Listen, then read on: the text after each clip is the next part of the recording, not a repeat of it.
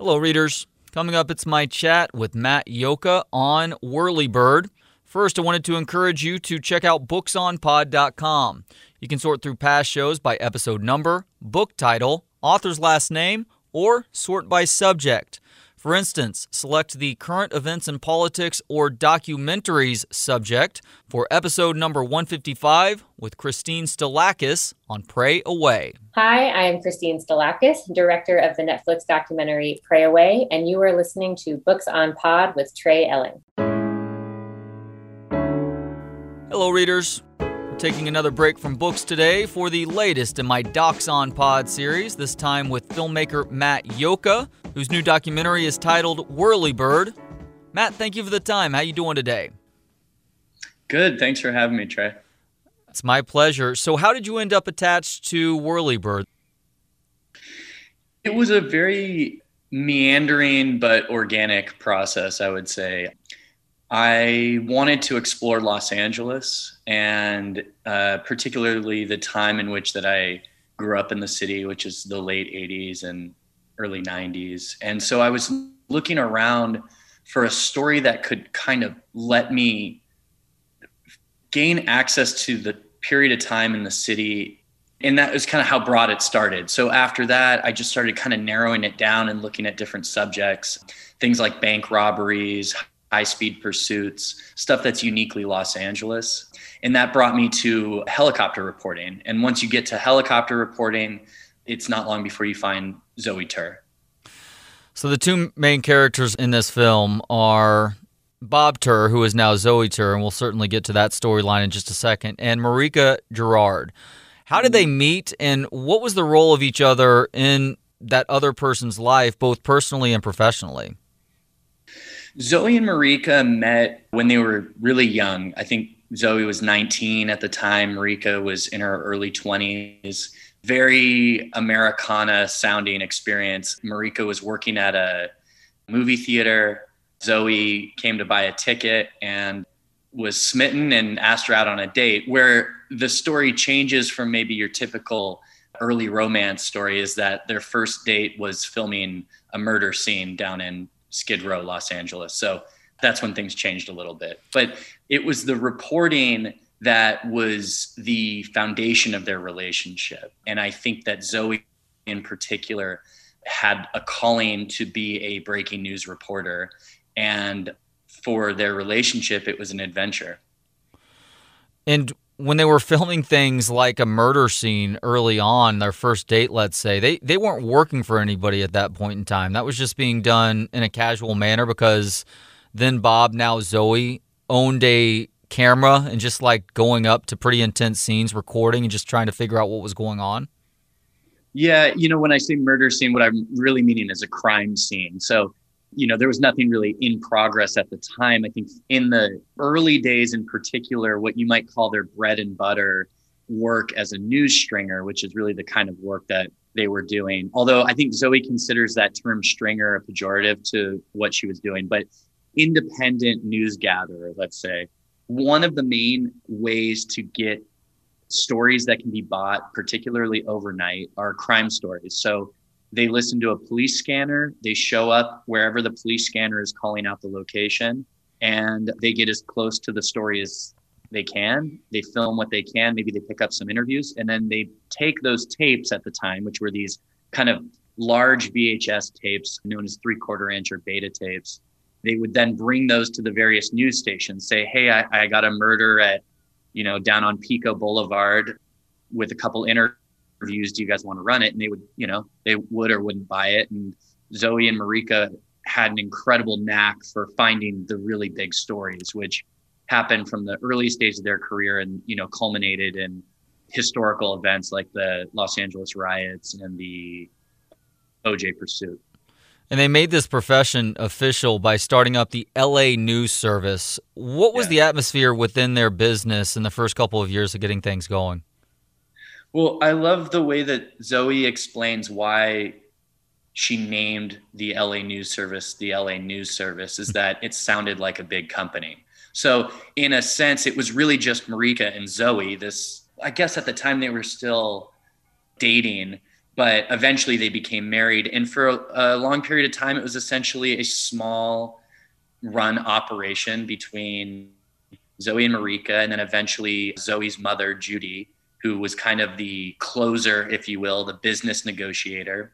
And then as the deals got bigger and the scale got bigger, they expanded. And so I think, Larry Welk, who is Zoe's protege, helicopter reporting protege, he describes it as a very unconventional news gathering company. So the blend between family and work from the earliest days was very fluid.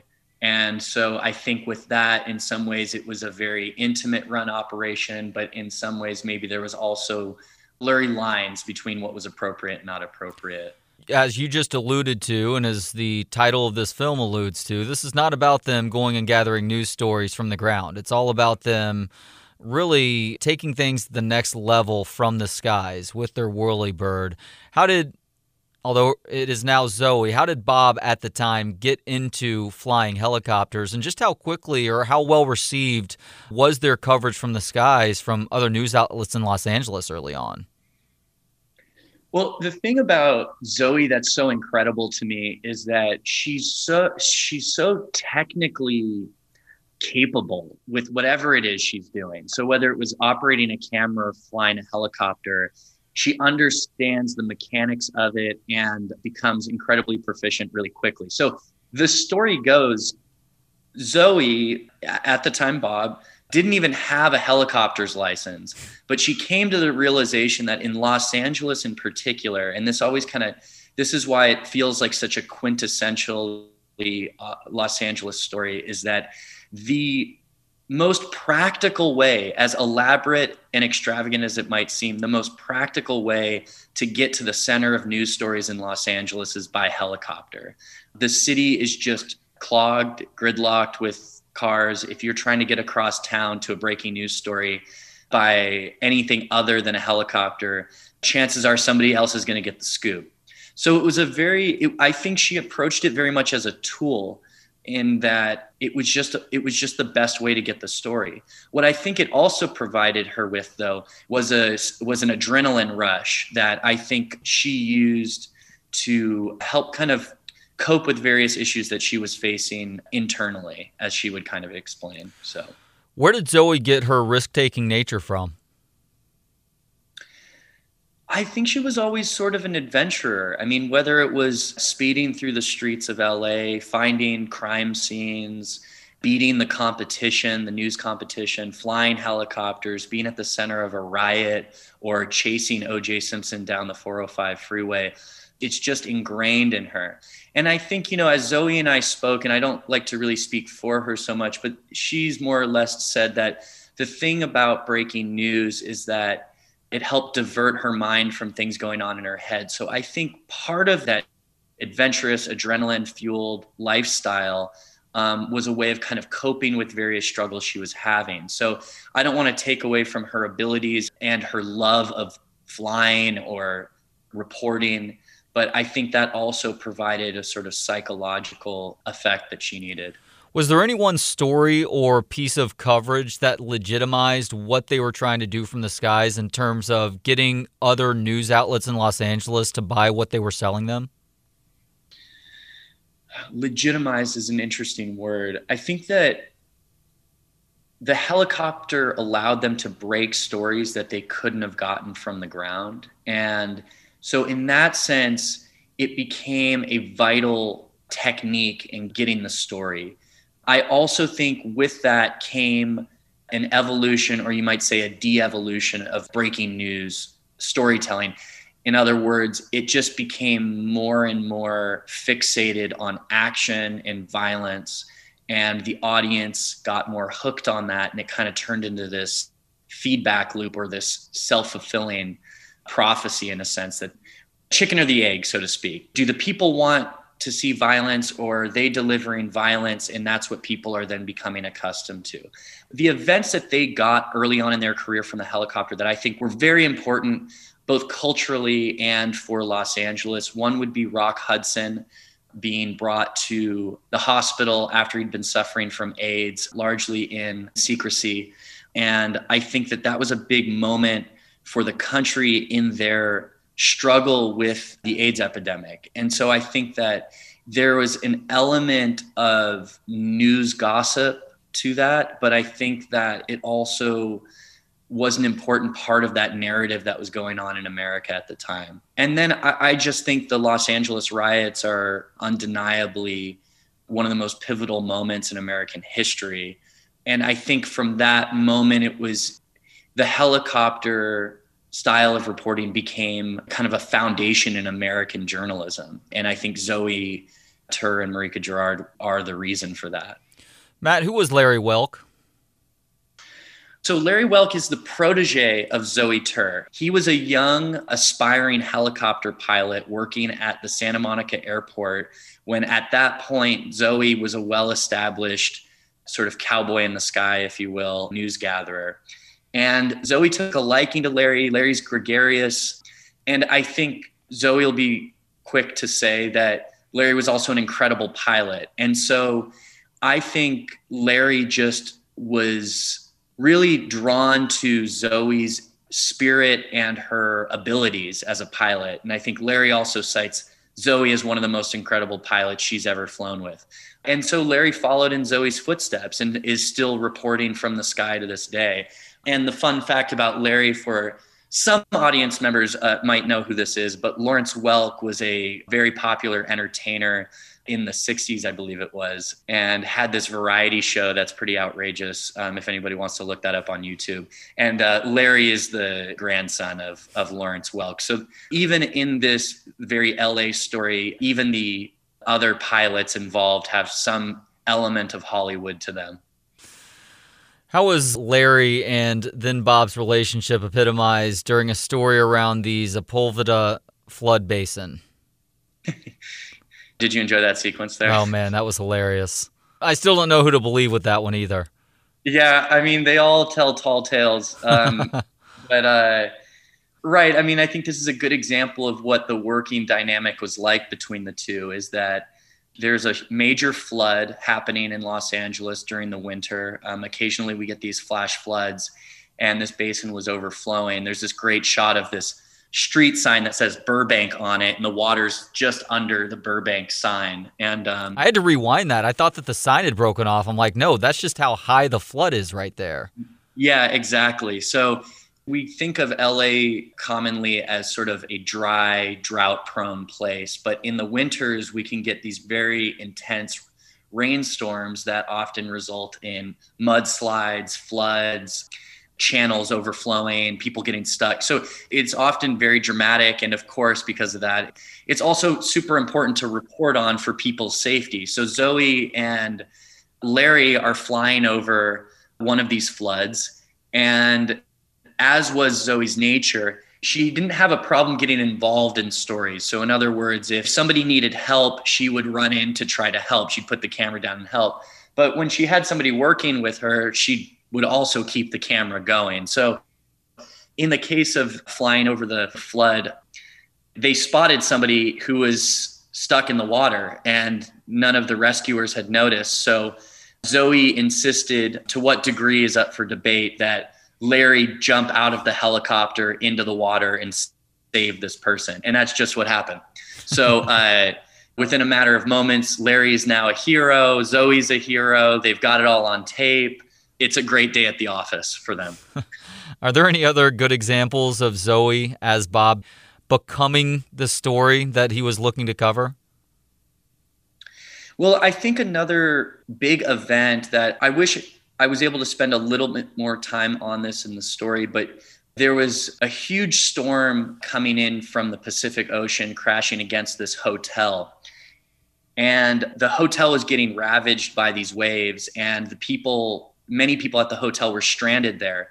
So Zoe flew in, landed on top of the hotel, and over the course of, I don't know how many trips back and forth, shuttled people with her helicopter to safety. And she was recognized for that accomplishment. And I just think that it shows the sort of complicated nature of Zoe, somebody who was an incredible journalist, was struggling with herself and her identity, always looking to make a name for herself, I think driven largely by her desire to build her company up, but also I think a real desire to help people. And so she would fly in and save the day whenever she could. So a complicated person.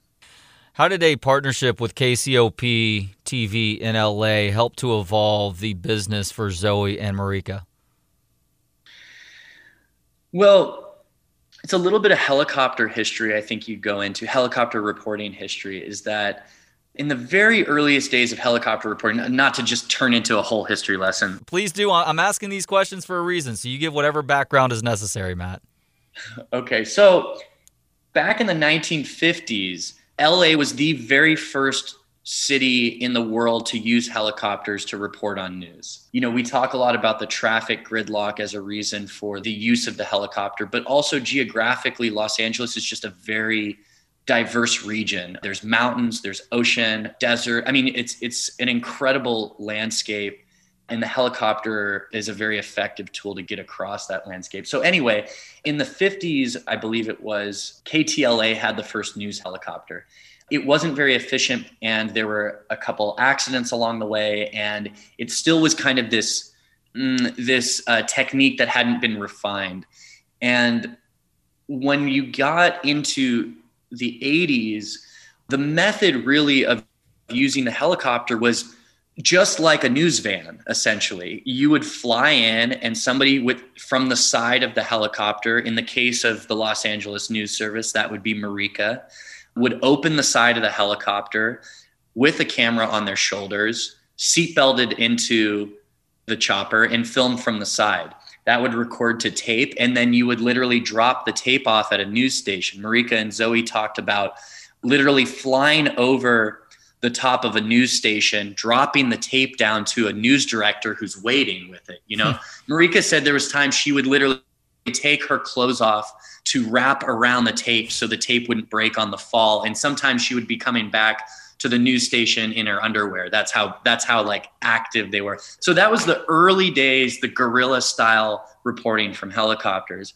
From there, what happened was they were able to refine the live feed.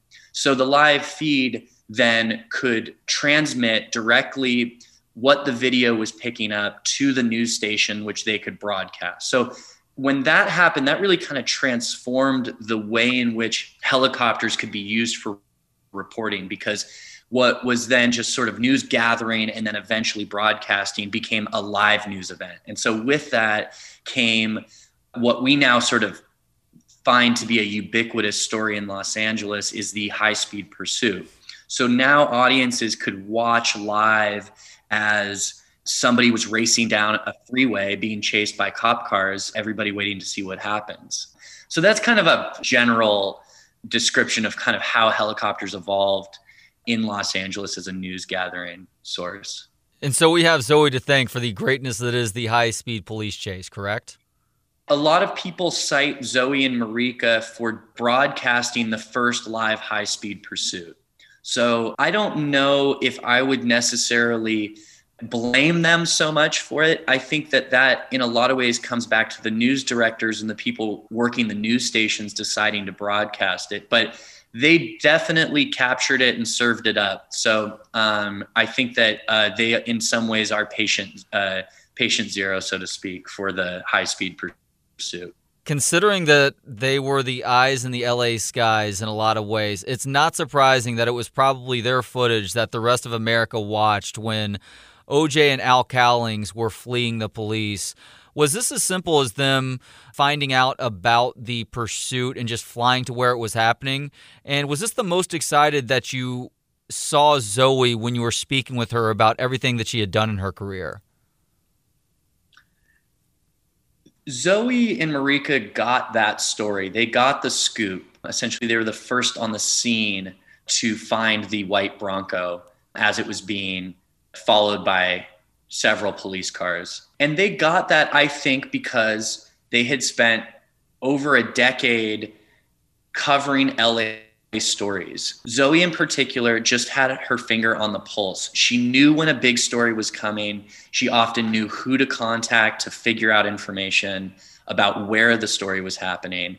And she had become an expert pilot along the way. So it was like everything kind of converged at that moment for her to be at the center of that story. And so I think she definitely deserves a lot of credit for, that's just, I think that speaks to a local news beat reporter. They talk about that as kind of a dying art, but just somebody who knows the city, who covers the city again and again. And when a big news story happens, they're ready for it. And so I think that's really why Zoe got there. And I'm sorry, what was your second question having to do? Oh, was that the most excited that Zoe was when talking about her past? I would say it's actually a little bit more complicated than that, because I found that, in telling Zoe's story, I felt that there was so much that people didn't know about in Zoe's experience, from how she got into the business, her relationship with Marika, hundreds of stories that they covered.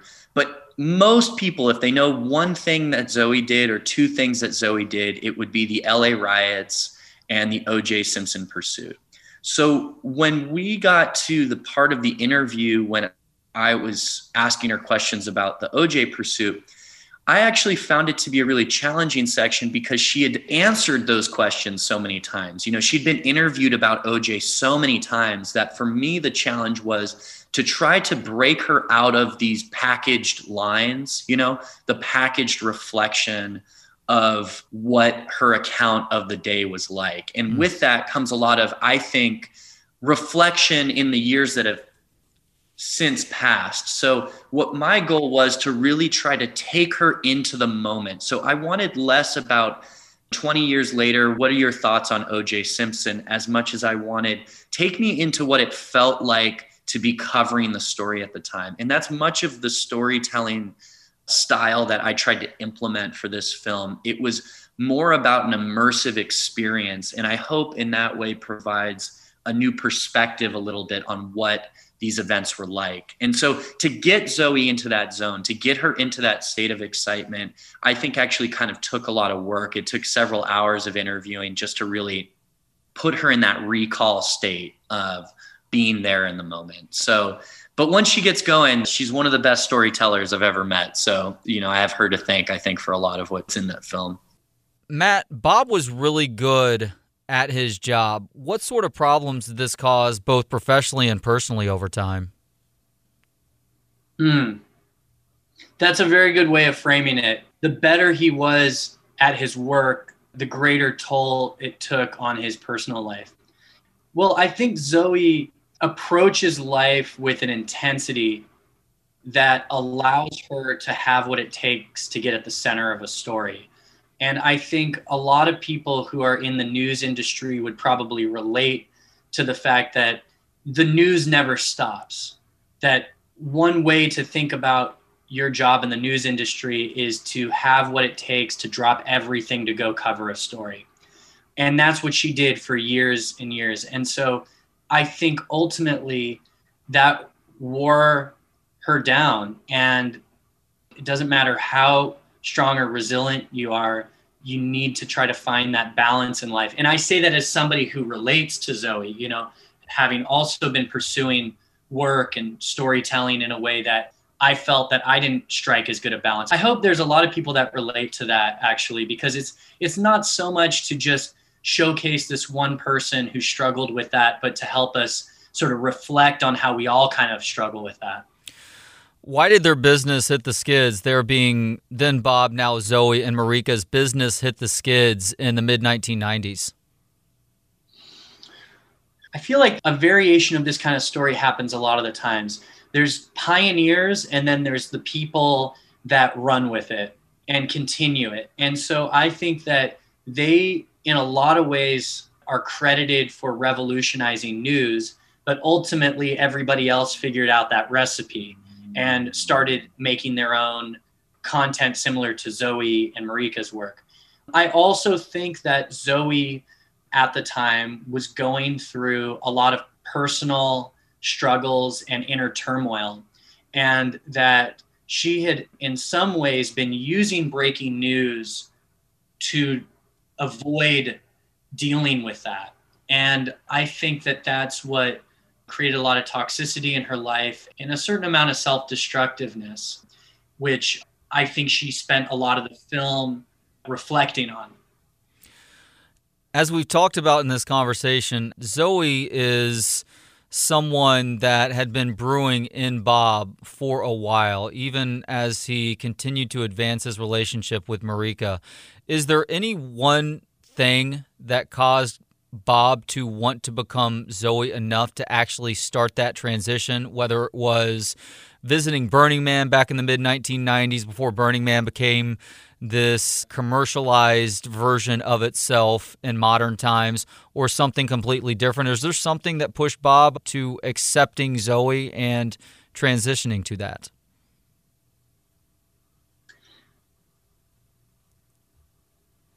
I first want to, because you mentioned Burning Man, I just want to say, is that not yet another testament to her ability to keep the finger on the pulse? I mean, it was like, even when she was trying to get away from news gathering, she went to a happening that was going to become like a cultural revolution amongst a certain demographic of Americans. But on the note of her transition, I'm hesitant to talk for her about that. Okay. I don't really want to say necessarily if there was a single moment that I can point to that she felt that way. I will say, though, in our conversations, I think that who she really was buried deep down inside, and that it took a lot of courage for her to finally acknowledge who she was and then eventually follow through with becoming who she is. And so I think that that struggle played out throughout her life, whether or not she was conscious of it or not. But I do think that in looking back, she spots moments where she can now realize, oh, that is what she was dealing with. And, you know, you bring up Burning Man because that was a place that I think for her allowed her to get in touch with herself in one way or another. And that obviously didn't lead to an immediate resolution, but may have contributed to the process of realizing her true self. And I think things got really bad for her emotionally to the point of where she considered self-harm, and that it was at that darkest moment that she was able to finally accept what it was that she was struggling with and begin her process of, I guess you could almost say, healing. So I think that goes on to this day, but I think that's what she was going through a little bit. Again, that's just my perspective on it. It's not to speak for her. And I think that leads nicely into my next question, because I agree with all that, but at the same time, Zoe says what I feel like is the most shocking moment of this film, that transitioning was a last resort. And she literally discouraged anyone from doing so unless they had no other options because of the inherent difficulties that come from such a decision. Do you think, at least in small part, the decision to truly embrace Zoe has to do with trying to reconcile with the damage that had been done with Zoe's family, with Marika, obviously, they're no longer together, but also his kids that unfortunately he does not have much of a relationship with either? Thank you for that question. I don't think that's the case. Okay. I believe that the reason Zoe transitioned is because she's a transgender person. And I think that when she talks about it being her last resort, my interpretation is not that she's saying people shouldn't do this necessarily. It's to try to get us to feel just how intense the struggle was for her, that she was brought to the precipice of death because she was so reluctant to accept who she really was. And so the interesting thing for me, I shared this film with a lot of people before it was finished to get their input. And one of the people I collaborated with closely is a transgender person, Andrea James. She was a story consultant on the film. And we had a lot of conversations about this. I didn't initially include that part in the film, but Andrea said to me she felt that the audience needed to feel just how much Zoe was struggling. And when I brought up this clip of her talking about that, Andrea said, that's the clip. That's what many of us go through. And that's what Andrea said to me. And that's what helped give me the motivation to include that in the film. And so I do think that people are still trying to understand what it means to be transgender. But I think that Zoe's experience, this is what it was like. And I think she's really speaking for her own experience and not for anybody else's. I would imagine that in the moment, as Zoe was saying that to you, it struck you as profound. Was your decision to initially omit that from the film? Why was that, I guess? I'm not going to make any assumptions here. Why did you initially not want to include that? Yeah, a bit to your point, I was concerned about interpretation. Okay. I think that Andrea James helped me embrace it because I need to be focused on the person's story that I'm telling and to do that story justice. And so that's what helped me understand what I needed to do there, what we needed to do really as the storytelling team. Well, thank you for including that. Thank you for listening to Andrea there. Marika is the sweetest person in this film. Has she found happiness post Bob/Zoe? I think so. You know, again, these are kind of questions that I'm a little hesitant to speak for them, but I found that in the filmmaking process, both Zoe and Marika were really looking to explore their past and make sense of who they were as much as it was to make sense of who they are today. And I do think that Marika has found peace with her past that's allowed her to kind of enjoy her life today. And I think that's true for Zoe too. And I think, you know, one of the things I would say is that even since I finished making this film, I think Zoe is taking some incredible strides in her life and also doing some really interesting work. And I think that to the point where I've been trying to let me make a sequel about what she's doing these days. So I really think that the story continues and that this isn't necessarily the definitive story of their entire life. It's just a part of their life. And so that's where I tried to contain the story to a certain degree, as much as I think there's more story to tell. Did Zoe stop flying helicopter after that final LA News Service broadcast?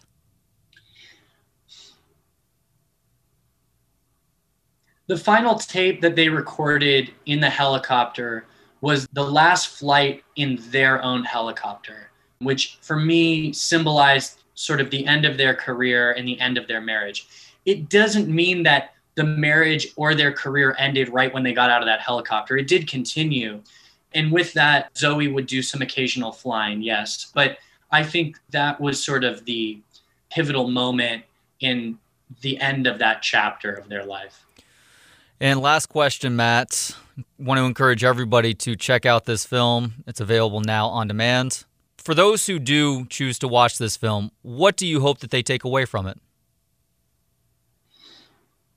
Well, you know, I don't really necessarily want anybody to feel like I'm telling them to think a certain way about anything.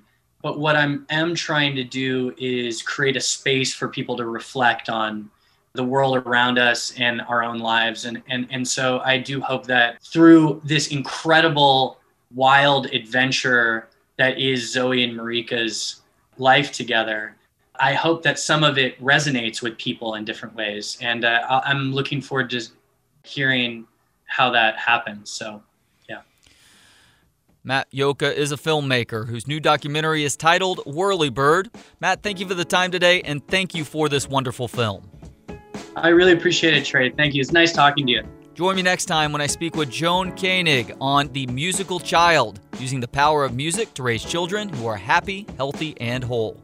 Thanks to Gentleman Jesus for the intro and outro music. Hear more of his work at gentlemanjesus.com. And thanks to you for hanging out. You can listen, learn, and follow for free at booksonpod.com. For Books on Pod, I'm Trey Elling. Good day.